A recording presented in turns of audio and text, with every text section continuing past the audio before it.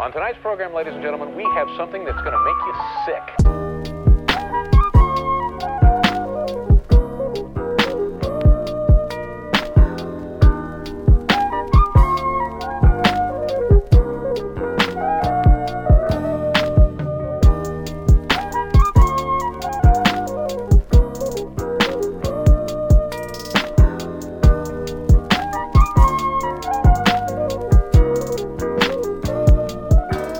Thank you so much, Ms. Powell, for being here with me today. I would love if you could just share a little bit about yourself and who you are as an individual. Well, honestly, it's a pleasure to be here. Thank you so much for inviting me. It's always fun to be on another rowing podcast and just talk about rowing because that's what we love to do here. So, again, like you may have said, I'm Whitney Powell. Also, some know me as the Candid Cox because I love to talk about the good, the bad, and the ugly when it comes to coxing and rowing because there's a lot of all three. So, very basically, I started coxing a long time ago at Orange Coast College and moved on to Loyola Marymount and have since then coxed for clubs all over the place. Composite clubs, River City Rowing Club, Pocock, you name it. We've been there, composite boats together, national team composite boats. And then I guess most recently, I spent a year at Leander. So I was coxing the men out at Leander in the UK. And that was a lot of fun. We traveled around and, raced the Germanate and other national teams. And I also have my own club called Seven Seas Rowing Club, which we won our first race in Amsterdam at the Holland Becker, with each seat represented by a different country. So that was kind of the kickstart of my club. And that was a lot of fun. So we have since gone to Henley, and I definitely have plans for 2022 post-COVID. So I'm pretty excited about that. Was also a trialist for the national team. So I spent some time up in Oakland with the guys. I've coxed a lot of the past guys at the Charles and other races, and that's a ton of fun. So, I get in boats whenever I can and, just have a good time and try to win races. So there we go. A lot like me, honestly. It sounds a lot like me. If I get a chance to be in a boat, I want to be in that boat somehow. Now, do you think that the family aspect of rowing and the legacy of this sport, do you think that there's any hope for the future of U.S. rowing in terms of this sport? And what do you see this sport looking like in the next 10 years? Ooh. That's a really good question. A big question. It's already evolving. They're trying to get more eyes on it. Events are being cut out of the Olympics each cycle. Obviously, lightweights were first. More lightweights will go. Actually, they're keeping a lightweight boat for Paris, but they will go after that, and they're adding coastal rowing. The next Olympics will be 1,500 meters instead of a 2K. And but guess where that is? That's in California, baby. Long Beach. Right up the street from me. Right I was just there yesterday. Literally. I was just there yesterday. I love that course. It's a nice course.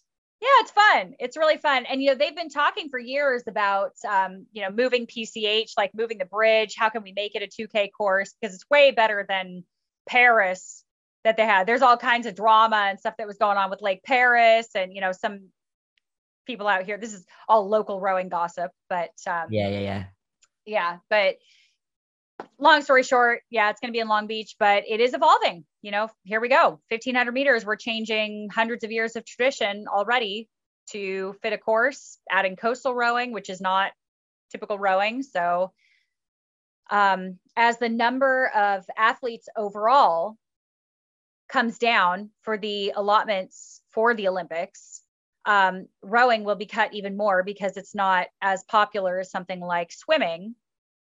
And they're also adding sports like skateboarding. Yeah. So the number of slots available for rowing is even going down. So I think as those numbers go down, they're trying to keep it relevant, and they're doing whatever they know how to do that. I don't know that making it 1,500 meters is the answer. I kind of don't like it personally. It doesn't seem right, honestly. It changed the sport. Yeah. I mean, it's not a 2K, it's not the sport. You're missing a whole So fourth of the sport, like a whole fourth of that piece that's like has like crucial. ruined it's really ruined scores and reputations for history. So there's going to be definite cons to that. And you think it's hard to find natural coxswains? Because Sure. honestly, I feel like I've always been a coxswain, but I recently just found rowing. Mm-hmm. What do you think? Mm-hmm. Yeah, I mean, I think the learning curve is very different, and I think you have to find people that are interested in coxing that already have certain abilities and interests. There are some things you can't teach, What are and those? some things you can. What are those though? What are those things that you think that's going to make that natural leader like mentality of a coxswain? What are those to you? Because I have a Yeah, couple, but I want to know your take on that. yeah, absolutely. And this is kind of just thinking off the top of my head here because I think there's a few, but I think a willingness to be coached, but also have initiative. So I think you have to be somebody that is not so passive that they're waiting to be told what to do all the time. They're going to be a student of the sport. They're going to ask questions. They're going to learn about rowing. They're going to get in a boat and row. They're going to really take the initiative to be the best leader that they can be, whether it's reading books, whether it's studying the sport. I was telling you the other day, I still ask to go on launches with coaches anytime I'm around a program. I asked to get in a boat. I was out in Florida, not too long ago. And I was like, can I get in your boat? It was like the Central Florida team, and I love those guys. I was like, can I just get in your boat, please? Like, I can't watch this anymore. I shouldn't say this. I had some things I really wanted to change myself. And I was like, look, can I just get in there? Yeah, Please, exactly. and just fix it myself. Can I make this happen? And they did. They let me. And it was so fun. So anytime that I have an opportunity to learn something from another coach or get in a boat and hear something told to me a different way by a stroke seat or a team that does something in a different way, whether it's changing through pairs or calling a start, or there's an endless amount of information to learn. And I think coxswains need to be proactive in that way. The other thing I think you have to do is be a little bit hard. I mean, you can't take things personally all the time. It's very easy to be pushed around, to be bullied in a way. I get a lot of questions and calls from coxswains where they're like, I just feel like I get in a boat, I'm losing my self-confidence really fast. Yeah. And I'm just getting, my guys are starting to talk more, or girls are starting to talk more in the boat. They're talking back to me. They're talking to the coach behind my back and saying that I'm terrible. And, I'm just hearing about it secondhand. Like nobody's coming to me and telling me to my face, but Exactly. I'm not like, I'm getting ostracized from the team. And that's also a really difficult place to be because coxswains are in the middle. Frankly, you are a coach, but you're also a teammate. Yeah. And so walking that fine line can be tough. It's really tough. How do you maintain a sense of air and mystery in a way that you're a leader that they still respect, but you can also go hang out with them at a barbecue later and just let loose and just talk to them about life and friends and, be a normal teammate.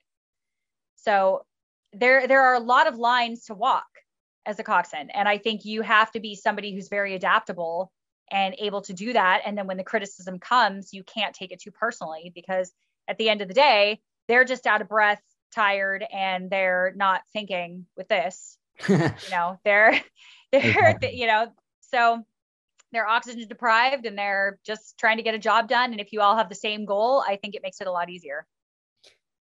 You were saying earlier in our previous conversation that if one person in that boat has a really bad vibe, the whole boat is going to be at a deficit.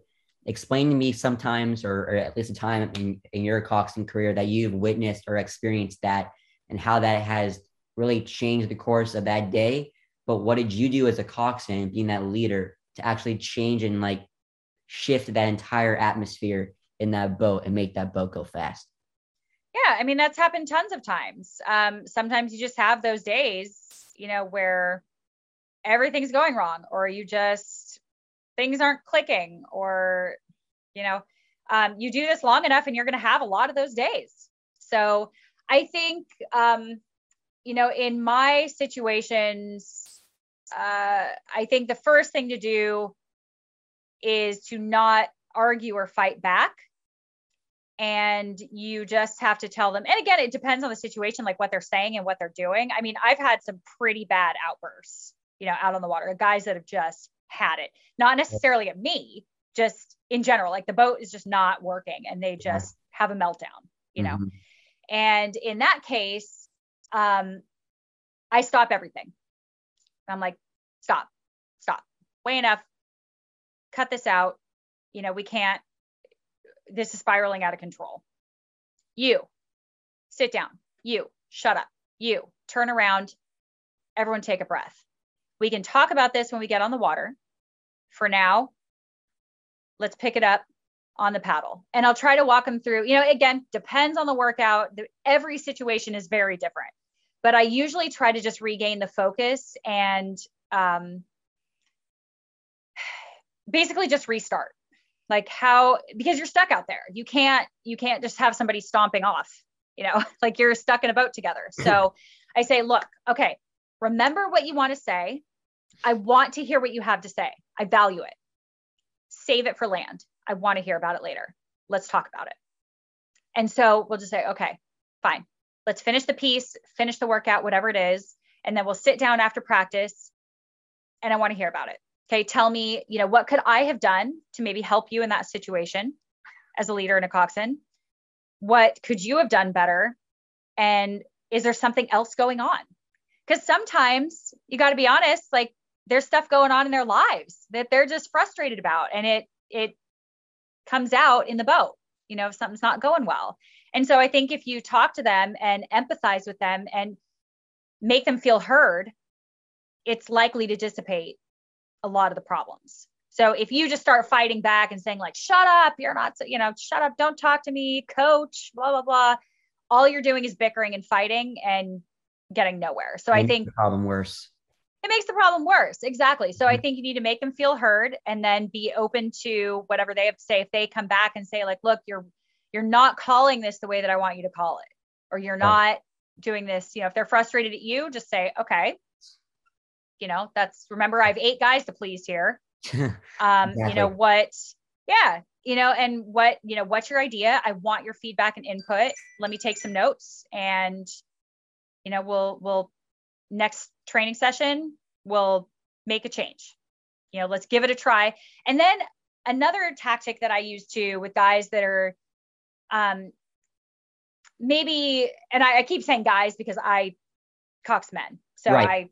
Typically, but this could be women too. This happens in every boat that, sure. People cox. Yep.